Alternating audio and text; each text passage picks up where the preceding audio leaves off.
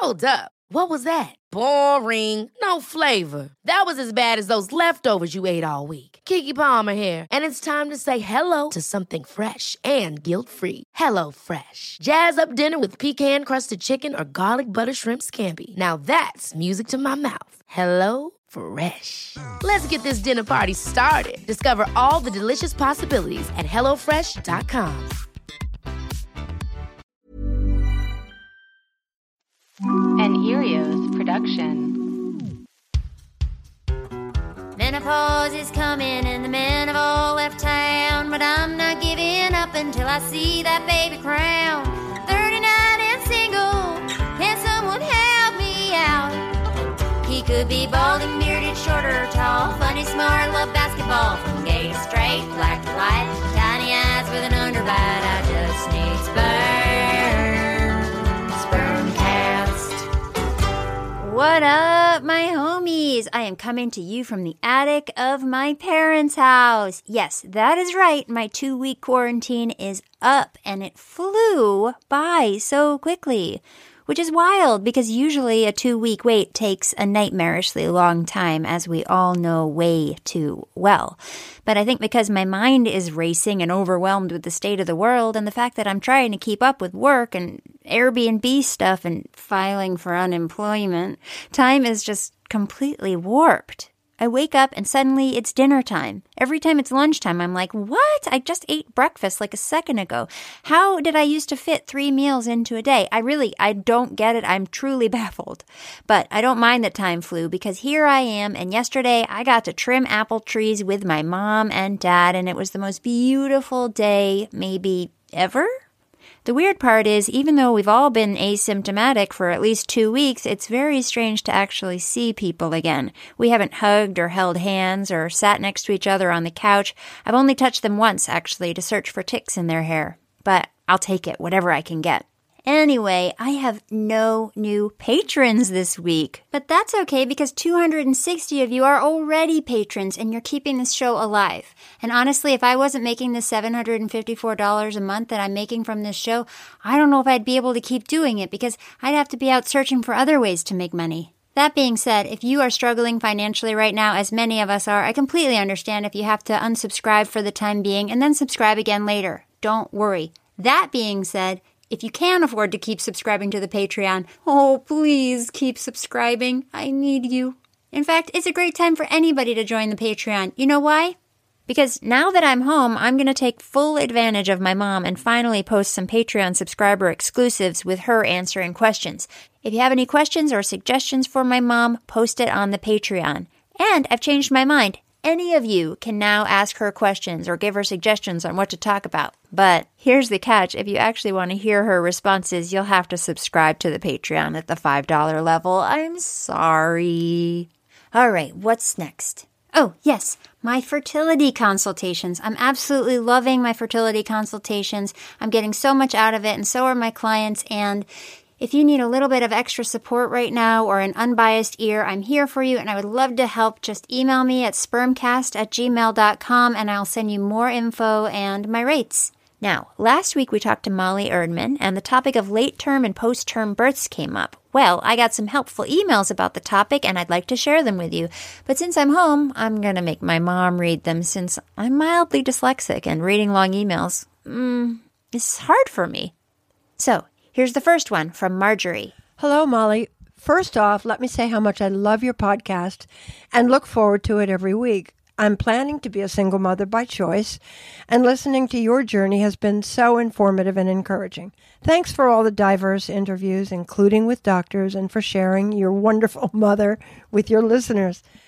I would like to respond to the part of today's podcast, My First Molly, that addresses later-term births. I just wanted to share my recent personal experience via my sister to say that it is possible to go into labor without interventions after 42 weeks and give birth to a healthy baby. My sister's a registered nurse who gave birth to her first child, a girl, at 43 weeks. And 4 days gestation in a planned home birth at age 34.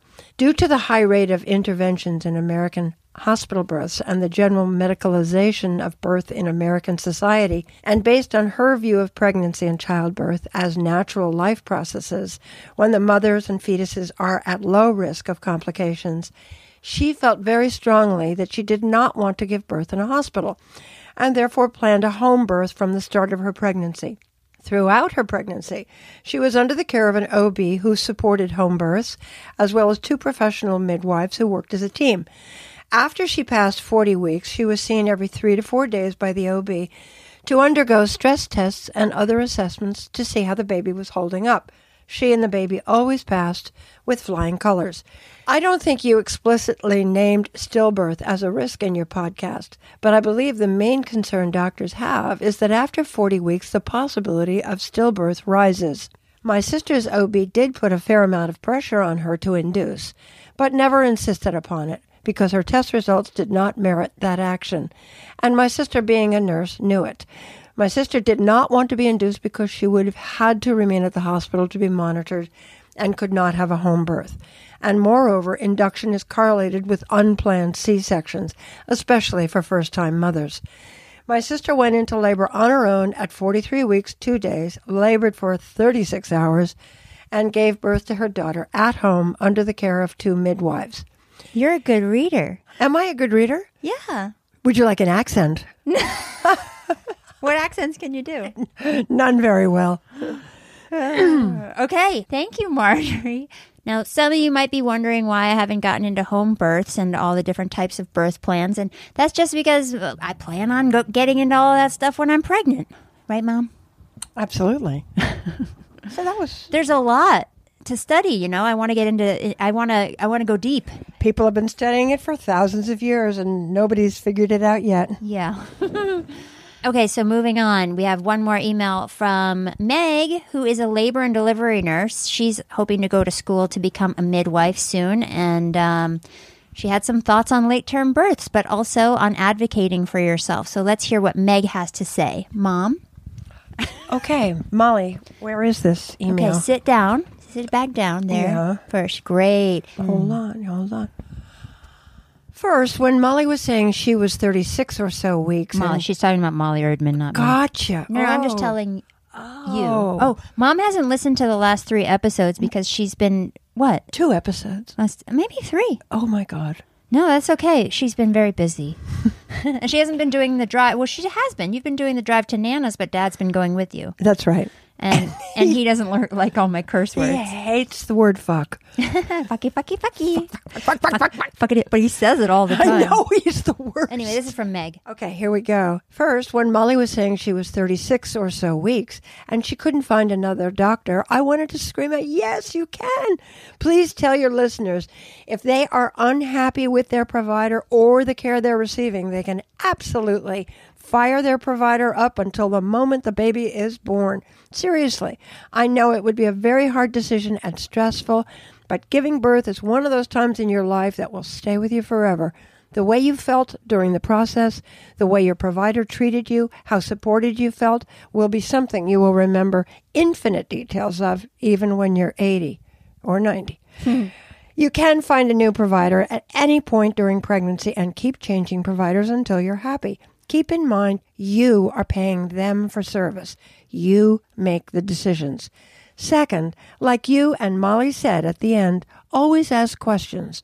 Definitely a good idea to record your visits because your placenta brain is not going to remember most of what you heard.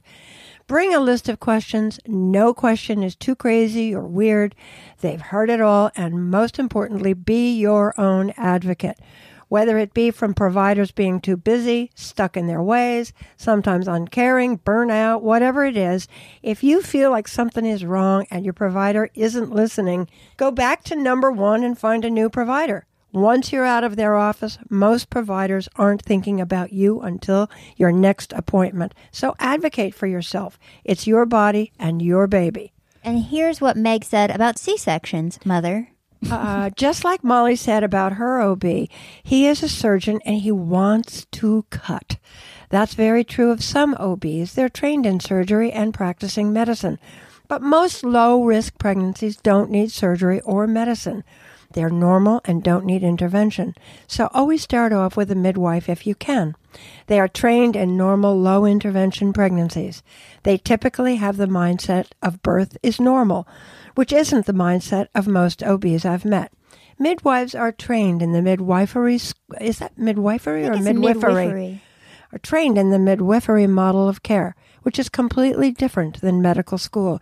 If you end up needing the services of an OB, then ask them what their C-section rate is. Ask them how many weeks they're comfortable with your pregnancy going to. In parens, example 41 weeks or 42 weeks, end parens. And never accept a provider saying to you that they won't allow you to do anything. Again, they are providing a service to you, not the other way around. They are not allowed to not allow you. Yes, they have the expertise when it comes to complications, but there is always more than one option when it comes to decision making. And here is what she has to say about late-term births. The best resource for information on this is www.evidencebasedbirth.com.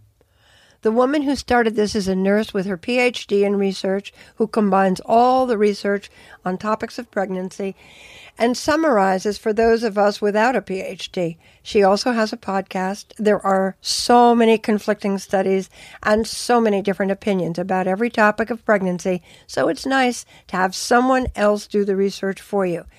But she provides you all the sources for her research as well.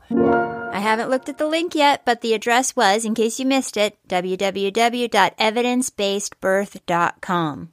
By the way, the fact that your maternal history of big babies and you and your mom are tall, that just means that your body grows babies the size that your bodies can handle. Yes, there's an average size of babies, but because you and your siblings were bigger means you'll have a baby on the higher end of the average, and your body will grow the size of baby that you're meant to have. I think I felt more compelled to write to you right now because of the upset that COVID-19 is creating for birthing people. They're being told that they have to do certain things and that certain things aren't allowed. But mostly what I really wish every pregnant person knew is that they can say no and that it's their body and no one chooses except for them. Hospitals are taking babies away from positive COVID-19 patients. However, most women don't know that they are allowed to say no to that. It's more important right now than ever before that women know their rights in childbirth. None of your rights as a free person get taken away because you are pregnant, but lots of providers try to make it seem like that is the case. Thanks, Mom. Okay, everybody. Okay, thank you, Mom. Thanks, Mom. I'm going out and plant peas so we have something to live on. I'm jealous. It's the most beautiful day ever. Even better than yesterday. Give yourself an hour or so later. Outside? Okay. Got it. Okay, you For go. the health of the planet, you must come out. I will. Let's move on to today's guest, Hannah. You've all met her before. I interviewed her once or twice from my car or hers outside of Dr. Kalen's office. Remember? Well, it's not required that you do remember because here we go. Nice, dude. Nice. I'm not wearing any pants. I am, but I'm not wearing any underwear. Oh, yes. I just had to take my overalls off. Girl, I feel ya. And my long socks. And hairy legs. You can't tell. Oh, my God. I can't even shave my legs anymore. It's very difficult. Okay, that's where we start. So last time my listeners heard from you, you and I were sitting in a car, right? And you were about to do IVF. Yeah, I think we were planning the transfer. I think they had measured, the lining was good to go. And we were planning the transfer. Oh my gosh. Oh my gosh. Rosh Hashanah, and it was Beshert, as we say in the Jewish tradition. Beshert, meant to be, because I was getting inseminated on not inseminated. The embryo transfer was happening on Rosh Hashanah, which is the new year. And then my pregnancy test was scheduled for Yom Kippur. Oh my gosh. And in the Jewish tradition, you get written in the book of life during those 10 days. Oh my gosh, that is so beshert. Yes. And I had the days off work. So the timing was very, very good. Oh my gosh. Amazing. Oh, I saw you after the transfer. Yes, you did. Hannah and her husband had been trying to get pregnant for a while, but when it wasn't working, they decided to check with her gynecologist. And when they did, they found out her AMH levels were pretty low. At the time, she was listening to my podcast, and after hearing Dr. Kaylin, she's like, I want to go to that guy. So we did 2 egg retrievals. The first one, we got 1 normal embryo. The second one, we got 5. 5 normals. 5 normals. Oh, crazy. God. Oh, my God. Now, did you send off 5 and 5 came back normal? No. We There was sent more? off 8. Wow. Yeah. That whole round was kind of amazing because I think we had 12 embryos. Oh, my God. And down to 8 amazing. blastocysts. Did he and change 5 the protocol at all between the IVF? Oh, wait, because this was the crazy thing where I took the wrong medication. Remember? Oh, yeah. I took the wrong dose. You weren't taking enough. I wasn't taking enough. I went in for In the second IVF? in the second IVF. Like, Well? the way it worked out is insane. God, I can't even remember, Molly. What is the main medication called? Menopur. Menopur. You took that. Menopur. And I came in to, like, as you do during the egg retrievals, is they keep an eye on everything. Mhm. And I said to them, I have so much Menopur, like, left over. I'm going to have so much. And she's like, well, you're doing 2 vials, aren't you? And I was like, oh my God, no, I'm only doing 1. I had totally forgotten, even though I had done the procedure, before. Yeah. And they said, well, everything looks good, so keep going that way. Yeah. So I kept doing just half the dosage of the Menopur. And that's why I was able to buy your Menopur Exactly. for half price or whatever. Yeah. Oh my God. So crazy. So maybe that was the key to Maybe. I also having think healthier embryos. I had been doing acupuncture for a couple months by then. Mm-hmm. I was pretty sick ironically, I had a cough for like 4 months. Oh my gosh. It turned out to be allergies, but like I was sick for the first retrieval. Okay. I remember having my like legs up, my vagina was splayed to the world, and I started coughing. Oh no! Oh, God. Like it was horrible, and I was like, "Please just put me to sleep so we can end this." Oh my God.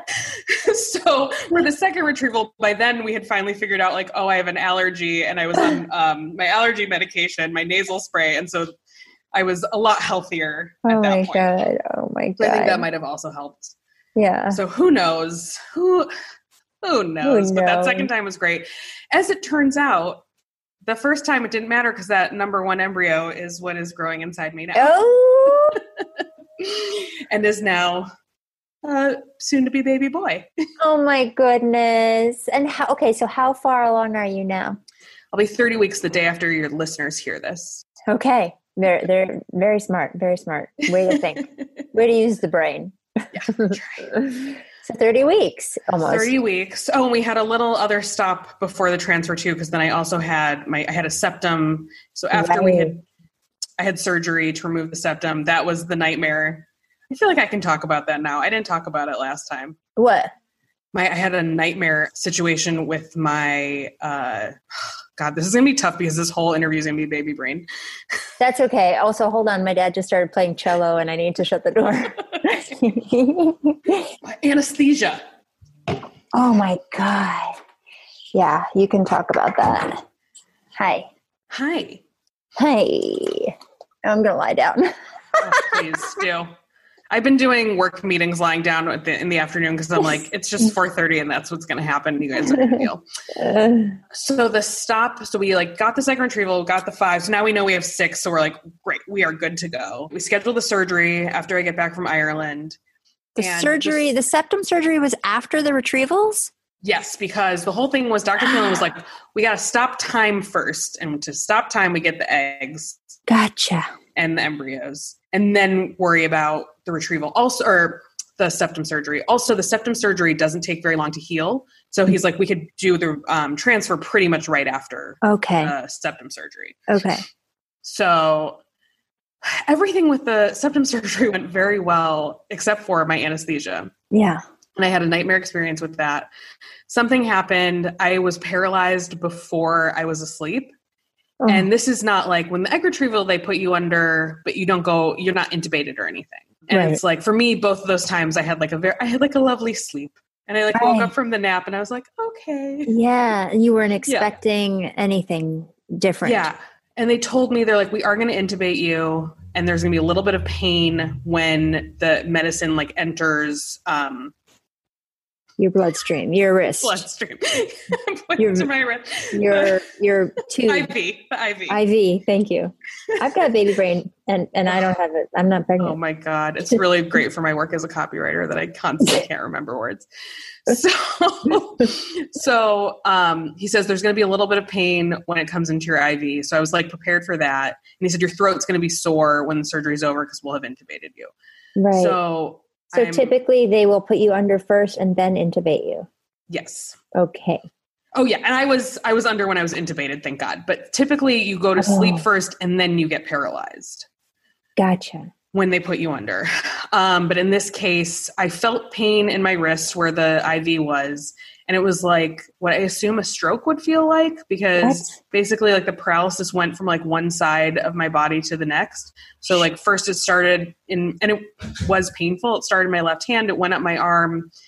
And then I remember I said out loud, what's happening to me? But it kind of came out like, what's happening to me? Because I had lost my ability to speak as I was saying it. Yeah. And kind of like all I had left, and my lungs were paralyzed too. So I couldn't breathe. So I grabbed the nurse's arm and I remember thinking in my head, I have to write on her arm, can't breathe. Right. And like this whole thing took 10 seconds. So by the time I even thought I have to write this, I by that point lost my fingers, and my thumb was the last thing that I lost the ability to move.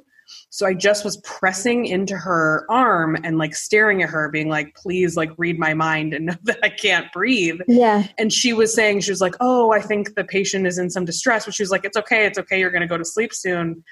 But I mean, that feeling of like not being able to breathe is horrific. Yeah. And then I blacked out. And like I said, it was probably 10 seconds, but it was like the scariest 10 seconds. And then when I woke up, I was sobbing. Yeah. I just immediately started crying. And I remember it. Yeah. Oh yeah. And it kind of like I mean, now I'm okay, but like I thought I was going to have PTSD from it. But like the next week, I like kept having like little flashbacks. Oh my God. Yeah. So I've talked to some people since then. Basically, they're like, sometimes that happens with anesthesia. It just goes in the wrong order. Oh God. But usually it's like in an emergency situation. But like that being said, the surgery like went great. They go in with a camera and there's no incision. They just go right in the vajayjay. Yeah. We're talking like I can't say vagina. Bikini, please. They go in with a camera and then like scissors. And he said the septum, because they can't really tell like how big the septum is, even though I had gotten an HSG and like done all these things. They really don't know until they look at it. And Dr. Killen said it was a lot bigger than they thought, which was probably a giant. I mean, other than the fact that I was losing eggs at a quicker pace than normal, this was another reason that we were not getting pregnant. Yeah. And so they cut until they see blood, because then, and then they stop because you don't want to get obviously to the top. But he said, we think we got a lot of it out. And I had no pain from that surgery. Zero. Amazing. Yeah. And it was like, I mean, I was recovered pretty much right away. I think I only maybe I had 2 days of work off, like the surgery and the day after. And then it was like, call us when you get your period and then we'll do the transfer.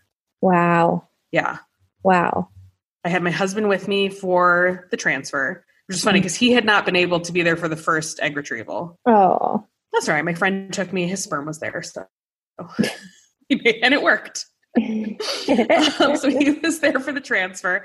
And then he had to go to work after. So he dropped me off at acupuncture.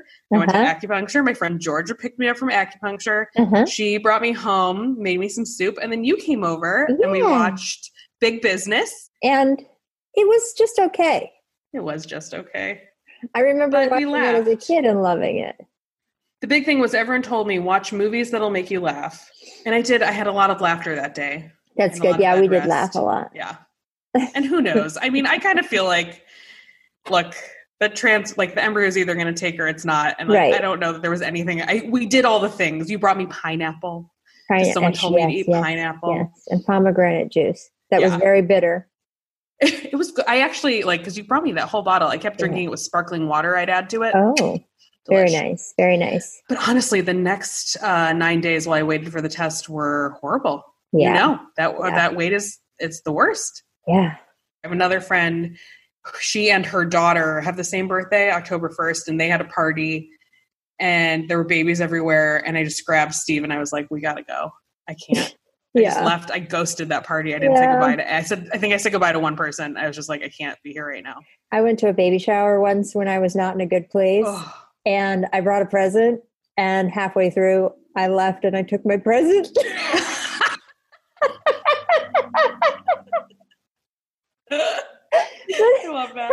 I didn't take the present because I didn't want her to have it. I took it because I didn't have time to write a card and write my name on it. And I'm like, not going to leave it and not get the props. But also it just seemed like it was so like vengeful, like how it's not fair. I'm going to take this present. She has everything.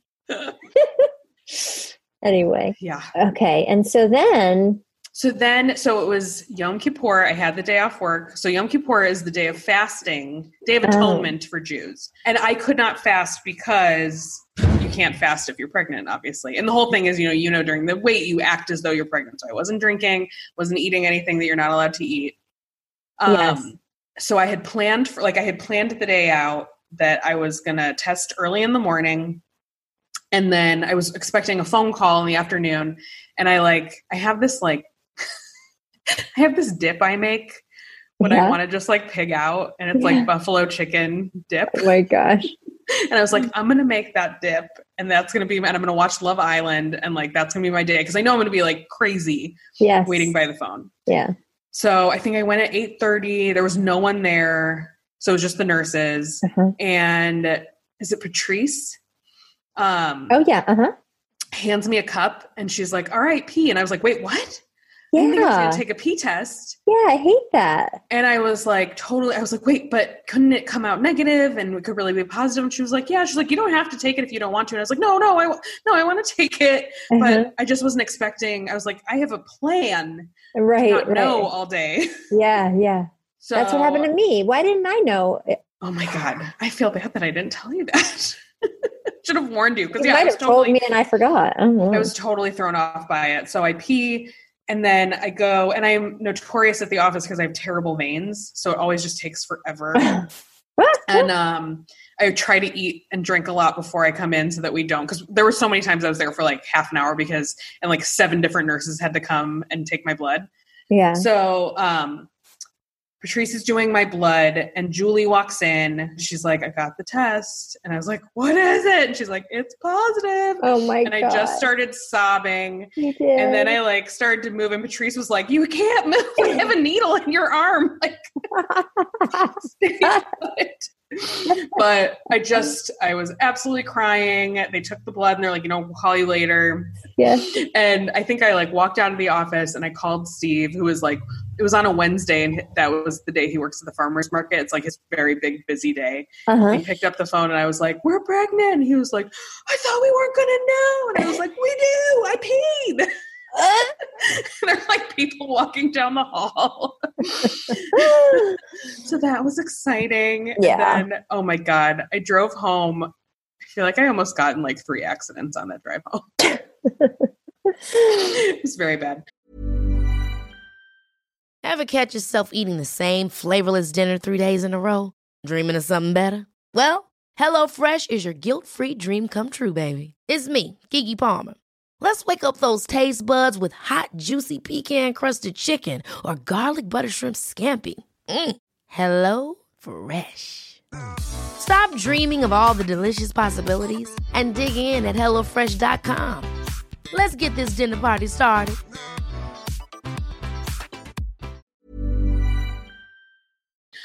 Okay, so then you had a little bit of a scare.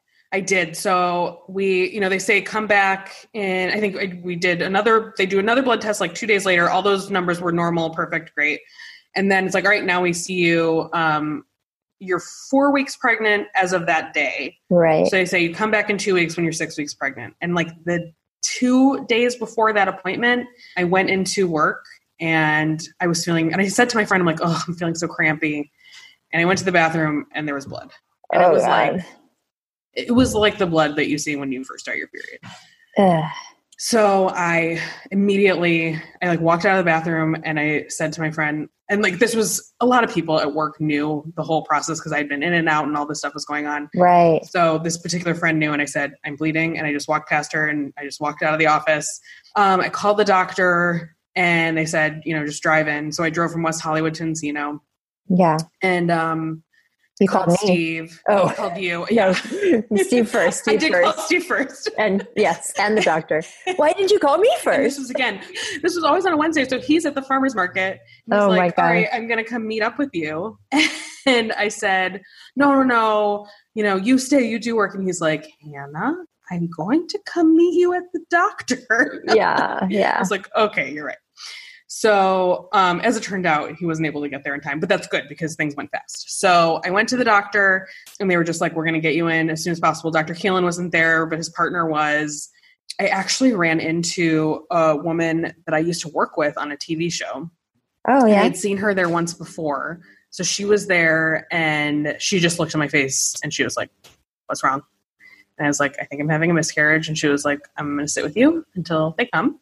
Yeah. Which was really, really sweet because Steve was all the way in Santa Monica. So he was not able to get there quickly. Yeah. So she sat with me probably for 10 minutes and just talked me through everything. And that was really kind. And then they called me in and they're like, all right, we're going to, start you off right away. And I went to the bathroom again, during this time and the bleeding had slowed, but it was still there. Yeah. They did an ultrasound and right away she was like, there's the baby, there's the heartbeat. Oh my God. So it was huge relief. First time I heard the heartbeat. Yeah. So the panic. I mean, the panic. I know that the feeling of being in there too in the ultrasound, but having that extra added pressure. Yeah. And I think I remember I called you on the drive. I didn't want to talk. I was like, I felt bad. You were great because I was like, I don't want to call my mom. I don't want to upset her. And you were like, call your mom. That's what they would want you to do. Yes. And it was the right call. Because it's a long drive from West Hollywood to Encino. Yes. So I had a long time to think that things were going badly. And I remember just thinking oh my God, we just got this happy news. We've been in this process for whatever. I mean, I think we had been 6 months since we had started. Yeah. And I just remember feeling God, I can't do if this is gone, I can't do this again, which is of course I could, but at the moment it just felt right. Yeah. Just I can't. Yeah. So very, very lucky. Everything was normal. And they never found a reason why. So if it's a subchorionic hemorrhage, do they know that from an ultrasound or is that just what they call any bleeding? That they didn't call it anything. Julie was the one, she saw the ultrasound after and to get a little graphic, but she said the blood is very dark. Mm-hmm. And she's like, that means it's old. Mm-hmm. And so it's something that's left over. Mm-hmm. Yeah. So as far as she couldn't find any other reason for the bleeding. Okay, so I looked it up. Subchorionic hemorrhage is not the only reason why you might see bleeding in the first trimester. A subchorionic hemorrhage or hematoma is bleeding that happens when the placenta slightly detaches from the wall of the womb. A sac forms in the gap between the two. Subchorionic hemorrhages vary in size. Smaller ones are the most common. Larger ones cause heavier bleeding. Many women have hematomas and go on to have healthy pregnancies. But a large subchorionic hemorrhage may also increase the risk of miscarriage in the first 20 weeks of pregnancy. Symptoms include light to heavy bleeding. Bleeding may be pink, red, or brown, lower stomach pain, and cramping. So another reason could be infection. Bleeding in the first trimester might have nothing to do with pregnancy at all. An infection in your pelvic area or in the bladder or urinary tract can also cause spotting or bleeding. They may be caused by bacteria, viruses, or fungi. A serious yeast infection or inflammation, vaginitis, can also cause bleeding. Infections typically cause spotting or light bleeding that is pink or red in color. Another reason for bleeding might be a cervical polyp. About 2 to 5% of women have polyps, small finger-like growths on the cervix, the gateway from the vagina. You know what the cervix is. Cervical polyps are usually benign. However, they can get inflamed or irritated and lead to bright red bleeding. Another reason for bleeding would be intercourse or a physical exam. Keep in mind that anything that might poke at or near the cervix can also irritate and cause bleeding. This happens because pregnancy hormones may make your cervix, along with many other things, more sensitive than normal. Interesting. You might see red blood on your underwear shortly after sex or a physical checkup. Don't fret. The bleeding usually happens once and then goes away on its own. Okay, cool. So they said everything should be normal. We came back 2 days later anyway, because for a regular appointment, Steve was there with me for that one. And we saw, that was the happy one. We got to hear the heartbeat. Yeah. And that was a huge relief. So I think that was the ultrasound too, where Steve decided like every time that he was going to say the baby looked like something, because of course it does not look like a baby at that point. Yeah. Maybe it was the second one. The other thing is, being a fertility patient, you get to keep going in for ultrasounds all the time, and it's awesome. So you just keep checking on the baby. Yeah, yeah. Whereas regular pregnancy, you don't know for a while. And like the checking in constantly was very good for my psyche. Yeah. Yeah. And I think maybe it was the second appointment, but Steve's like, it looks like a squirrel. And that has become our nickname for the baby. Oh, cute. Yeah. So actually for Valentine's Day, he framed one of the ultrasounds. I think it was the one where he said it looks like a squirrel and wrote squirrel underneath it. It's very cute. So cute. So yeah, so things mostly went around normally, but then it was like 11 weeks, 12 weeks. We were about to like tell everyone. Yeah. So we were almost at 12 weeks. It was Thanksgiving. I had always planned on going home for Thanksgiving. Steve stayed here. He had to work. Our families are from the same area. So like his mom comes to my family's Thanksgiving, which is really nice. But while we were there, I woke up one morning and I had a little bit of blood. And it was like a teeny, teeny, tiny amount. Okay. But I called my best friend who was in town. Her dad is a recently retired OB. And I talked to him and he was like, you just traveled. He's like, I'm sure everything's fine, but I think you should just go to the emergency room. Oh, God, Hannah, I didn't know this happened to you. Oh, yeah. So the crazy thing was my mother-in-law was having knee surgery at a nearby hospital. My parents were there. She had been brought by another friend, but my parents were there like waiting for her. I was going to go originally, but I had horrible, horrible morning sickness the whole time. Morning sickness, afternoon sickness, evening sickness. Yeah. All the time. Didn't throw up once, but felt like I was going to throw up 24/7. Ugh. Yeah, it was so bad. My brother drove me to the hospital where my parents already were. Oh my gosh. Waiting for my mother-in-law to come out of surgery. So my mom comes and meets me in the ER. My brother drops me off. And my brother told me later, he's like, I saw a squirrel along the way and I knew everything was going to be okay. So the ER experience was like not the best. We had to wait for a really long time, even though it was really not busy. First, they just did like a pelvic exam. And he's like, it doesn't look like there's, I'm not seeing any blood. So whatever, was there has stopped. And I was like, and I said, there was a very, very tiny amount. The other thing was it was bright red. Uh-huh. And that's why it concerned me, because it was like, this is maybe it was from your butt. I had that thought, Molly, but I made sure. Yeah, okay. It wasn't. Okay. Because I did. At first I was like, this is from my butt. It wasn't from my butt. I climbed over. And again, we still don't know. So then, we go to the ultrasound and it's an ultrasound tech and she's like, I can't tell you anything. Oh, God. So you're going to get a report in 40 minutes after she does this very, very long ultrasound. Oh, my God. So first she does it vaginally. Mm-hmm. And then my mom is there with me holding my hand. My mom was a neonatal social worker, so she's like very familiar with all this stuff. Okay. And it is dead silent in the room. We don't hear a heartbeat. And so my mom says, do you have the sound turned off?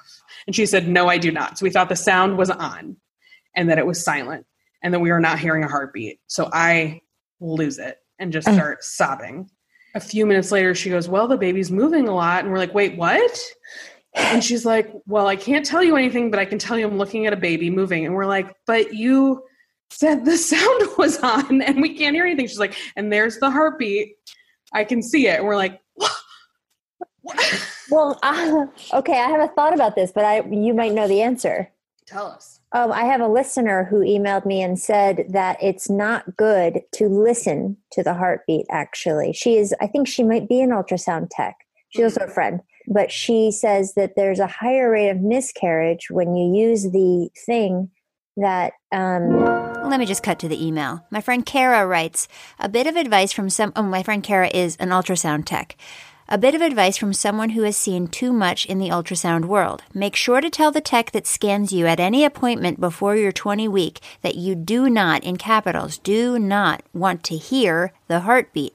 Technologists are supposed to use a different mode to show heartbeat. M mode, M as in Mary.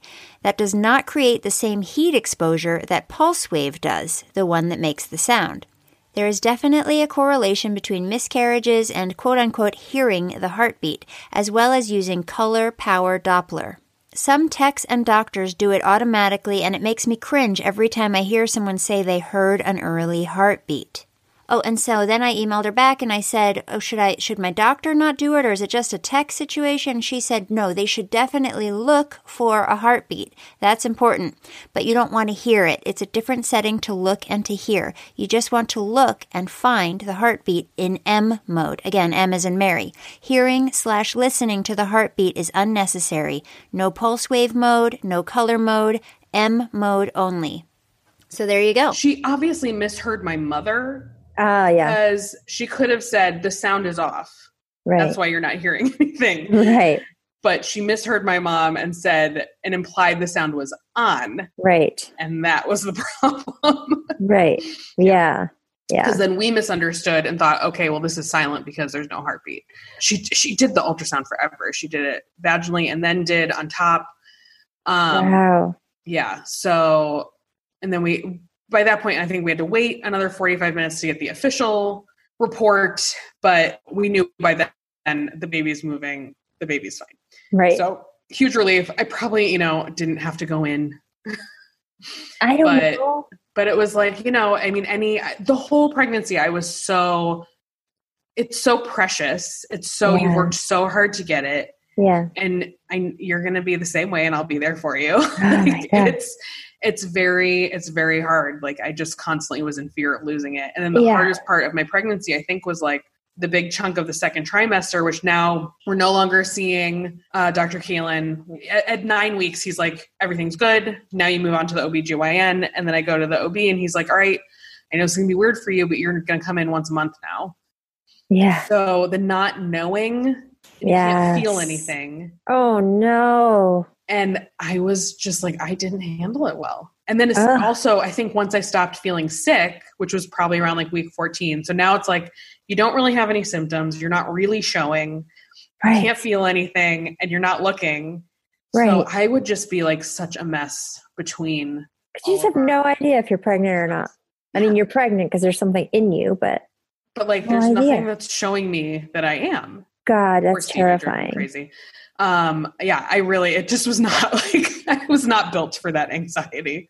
It was rough. And so now you've made it to. So now I've made it to the third trimester. And that's the other thing. Like once I could start feeling the baby and now I can really feel him, he is a kicker. And now I feel like, oh, okay, I have no anxiety now. Like I know he's good. We've made it like 28 weeks is where they say, like, if something were to happen and we're going into early labor, like he has a very, very high chance of survival. Yeah. So like, it's nice to pass that point. I mean, obviously you still want to cook him as long as possible, but the relief has set in and then COVID. Oh my God. Yeah. As soon as it was like, all right, we're good to go. I mean, literally, I think I hit the third trimester, like day 2 of my work from home plan. Got you. Okay. So what was before any of this, what was your plan for labor and delivery? And is it the same? So we still haven't discussed it with my doctor, but mostly I'm definitely delivering in a hospital. Mm-hmm. Quite certain I want an epidural of some sort. Mm-hmm.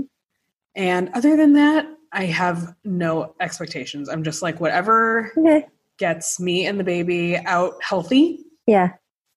We're good with. Yeah. Yeah. And it hasn't changed. Someone did bring up to me, like, do I want to do research into a midwife? And I don't. Well, I think that midwives are getting way more work now because Definitely. people don't want to go to hospitals. And I had a labor and delivery nurse message me last week after the podcast because the last episode, Molly, you know Molly Erdman?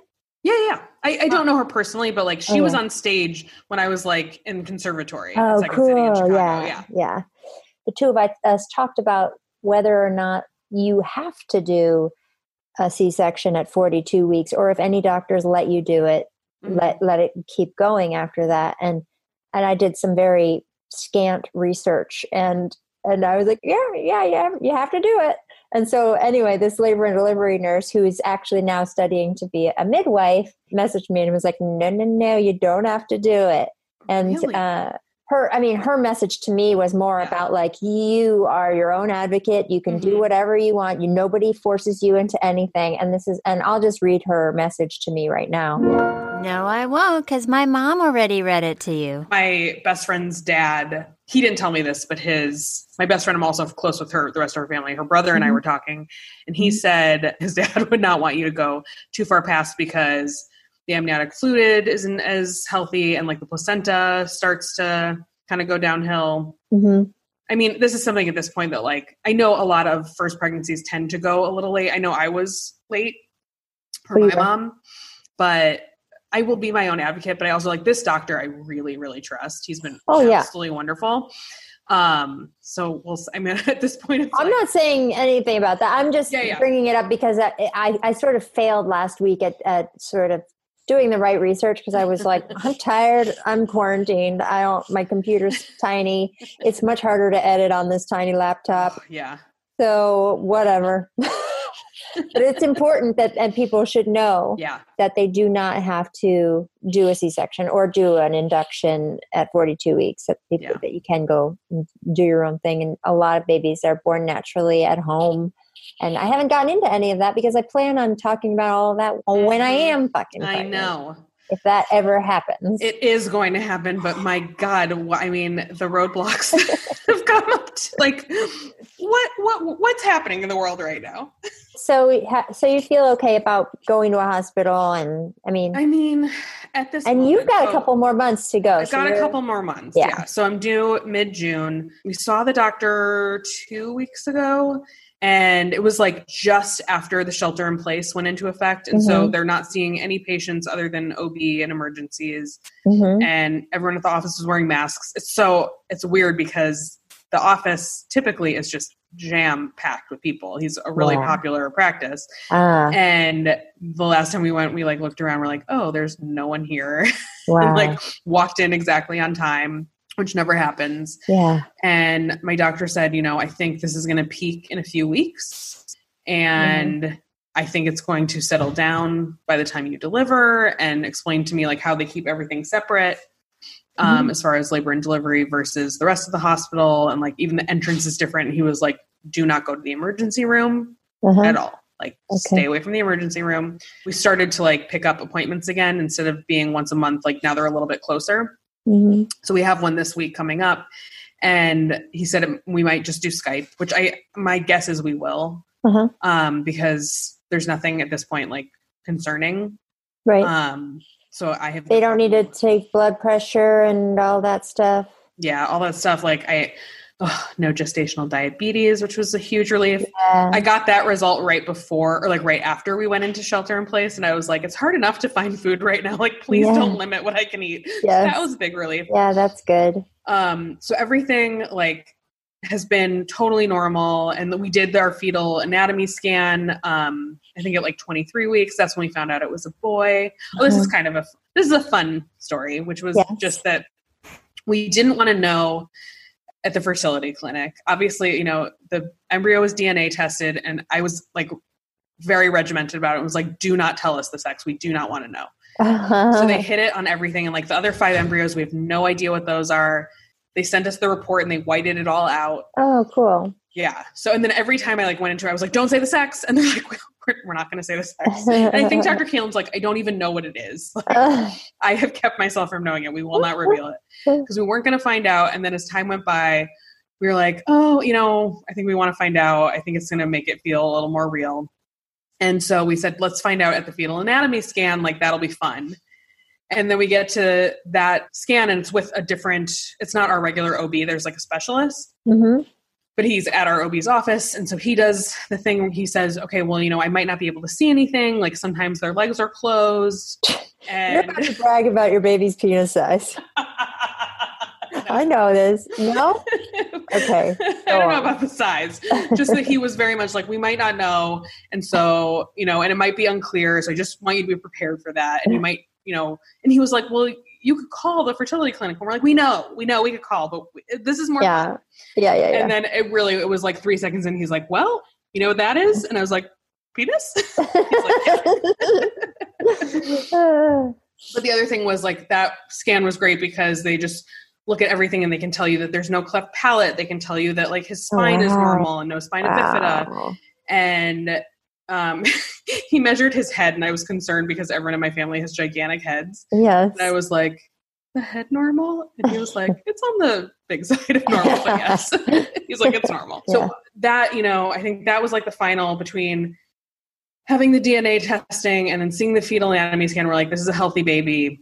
So it's just, that's been a huge relief. Great. Yeah. So anyway, we saw the doctor, whatever it was, 2 weeks ago. And yeah, I mean, he's pretty optimistic that things will have settled down by then. Obviously we have no idea, but people are doing it now even in New York where things are crazy. There was that scare for a second that there would be no partners allowed, but that has gone away. Yes. Yeah. That part was scary. There is a thing where they're separating not healthy people, but separating the mom and the baby. If the mom has the virus or the kid or the baby? Okay. I think either. Wow. I think the likelihood of the baby having the virus and not the mom is very, very, very small. I think it has passed through a couple, like literally 3 women, I think have shown that it passed through the placenta, but those babies recovered like very, very quickly, 5 or 6 days. Oh, they did? Okay. Yeah. Wow. According to the World Health Organization, we still do not know if a pregnant woman with COVID-19 can pass the virus to her fetus or baby during pregnancy or delivery. To date, the virus has not been found in samples of amniotic fluid or breast milk. Another question that's here that's interesting is, can women with COVID-19 breastfeed? The answer is yes. Women with COVID-19 can breastfeed if they wish to do so. They should practice respiratory hygiene during feeding, wearing a mask where available, wash hands before and after touching the baby, and routinely clean and disinfect surfaces they have touched. This is very intense, but I thought I should mention that it is possible to hold and breastfeed your baby if you are experiencing symptoms of COVID-19. Anyway, for more information, you can go to the World Health Organization page. It is called Q&A on COVID-19, pregnancy, childbirth, and breastfeeding. I have stayed fully at home. My doctor did say, he's like, I don't want you going to the grocery store, which I had been doing. Right. Oh, okay. So Steve's doing all the grocery shopping and, we're doing I'm just home and sometimes I'll go for a walk and that's about it. Yeah. I don't know what my birth is going to look like, but as long as it's, we'll be healthy. My husband will be there. I don't think something will happen where he won't be able to be there. Also, if someone tells him he won't be there, he will do something and get arrested. Yeah. And I think like my biggest concern now, our classes have been canceled. We were supposed to actually be at one today, a birth class, and we had another one, I think in a week or two. They've redirected us to some stuff online, but we haven't done it yet. Yeah. I'm a little nervous about that stuff, but I think mostly you forget what you learn in the classes anyway. Yeah. Well, you could also, I don't know, do they offer any one-on-one stuff online? I have a friend who's a doula, and she has offered me something. She's not my doula, but she's my friend. Mm-hmm. And she was like, let's, maybe do a Zoom class and I can talk you guys through stuff. So we'll do that. At this point, I think that would be helpful just to have just to have somebody answering your questions so that you don't have to watch. You can still watch the videos, but it's like when you have one question, then you have to watch a 25-minute video to figure out the answer, Yeah. The biggest concern I have right now is our family's going to be able to come out here. Yeah. after we've had the baby. And I don't know if that and will help be the you. case. Yeah. Yeah. My mom was planning on coming out for some time. We're also trying to figure out, I have a 4-month maternity leave. Steve has actually been laid off. Right. Because he's in the restaurant industry. So that happened pretty much right away. So will he be back at work? Will he be on FMLA leave? And we were planning on dividing his leave up a little bit because the law changes on July 1st. I'm due June 17th. July 1st, you get 8 weeks. So we're like, I don't know what FMLA is. Family medical leave and absence. Oh, okay. We'll definitely have to do a Family and Medical Leave Act, 1993. The state pays you a certain amount of your salary and you get 6 weeks, but as of July 1st, it becomes 8 weeks. Okay. So we're like, all right, if I have this baby 2 weeks before this law changes, like maybe he takes off a day or two when the baby's born, he'll still be around on the weekends and the evenings, and he doesn't work super long hours, so he'll be around, but then delay his leave until July 1st, and then he gets 2 whole extra weeks. That would be good. So we're like, oh, it'd be great. Have my mom come out and she can help me while he's at work. Yeah. And she can go when he now starts his leave and he'll be around full time for 2 months. But now you don't know if mom can make it. Don't know if mom can make it. Don't know if he'll be at work. Right. Lots of things up in the air. Oh God. Whatever it is, we'll be okay. My family will meet my son at some point. Yes. My brother is supposed to be getting married August 1st. Oh. We're already planning on flying out with a 6-week-old. Wow. I don't know. And then that is obviously totally up in the air. Yeah. But it's just like, it will be what it will be. Yep. Whatever happens, we'll figure it out. It's just it's just crazy to have really no control, no way to plan. But I guess that's been this whole thing. Yeah. That's the fertility and Corona, like there's no knowing what's going to happen. There's no knowing. And that's, even if it weren't Corona, there's so many things that could happen. So my anxiety will just be with me forever. Yeah. Oh yeah. It's only going to get worse. I do remember at the first, so it was actually, the second ultrasound after we were pregnant, after I had the emergency one, and we heard the baby's heartbeat, and I was like kind of holding my breath because this was 2 days after the feared miscarriage, and Steve's with me, and then we finally hear the heartbeat, and we see the heartbeat, and Dr. Keelan sat down with us after, and he goes, okay, so you know that feeling you had? That's going to be with you for the next 50 years. Oh God. Yeah.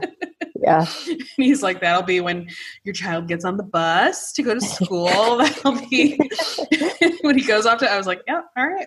Yeah. This is my life now. Oh, no. Oh God. He's kicking to say hello. Can you stand up for me? Yeah. Oh, look at that. Look at a little baby. Crazy. Oh my gosh. Oh, beautiful. Thank you. I'm so happy everything's going well. And you seem like your brain is in a good place. You don't seem anxious. Once we got going, to work. Yeah. I mean, honestly, it's kind of good to be working from home right now because I can take little naps during the day if I need to. Yeah. I can do stuff laying down if I need to. Yeah. I think it's great. It could be worse.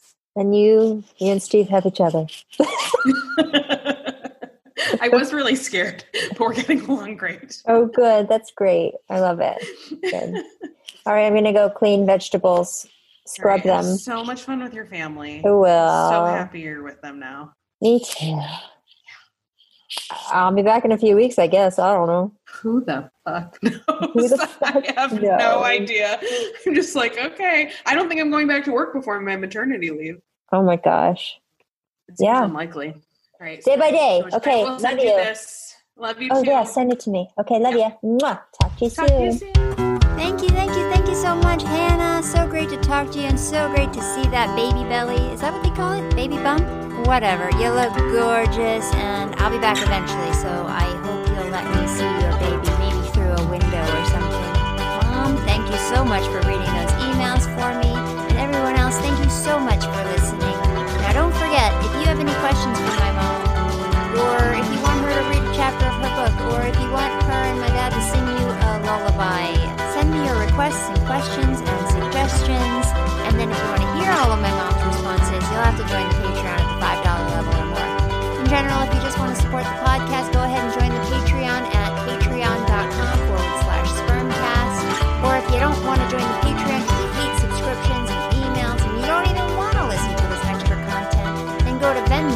Venmo me at Molly-Hockey. Want to support the podcast but you don't have any money? Go to Apple Podcasts and rate, review, and oh my gosh, you better have subscribed by now.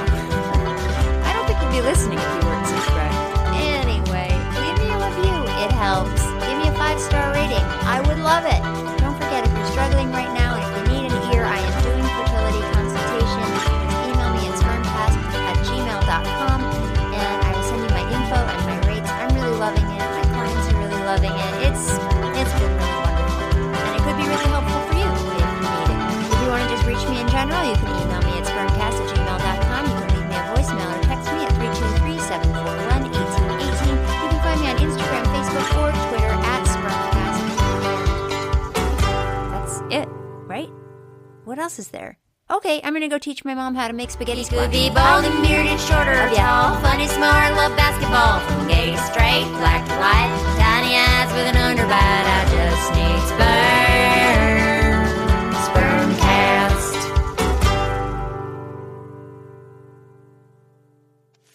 An Erios production. Powered by Acast.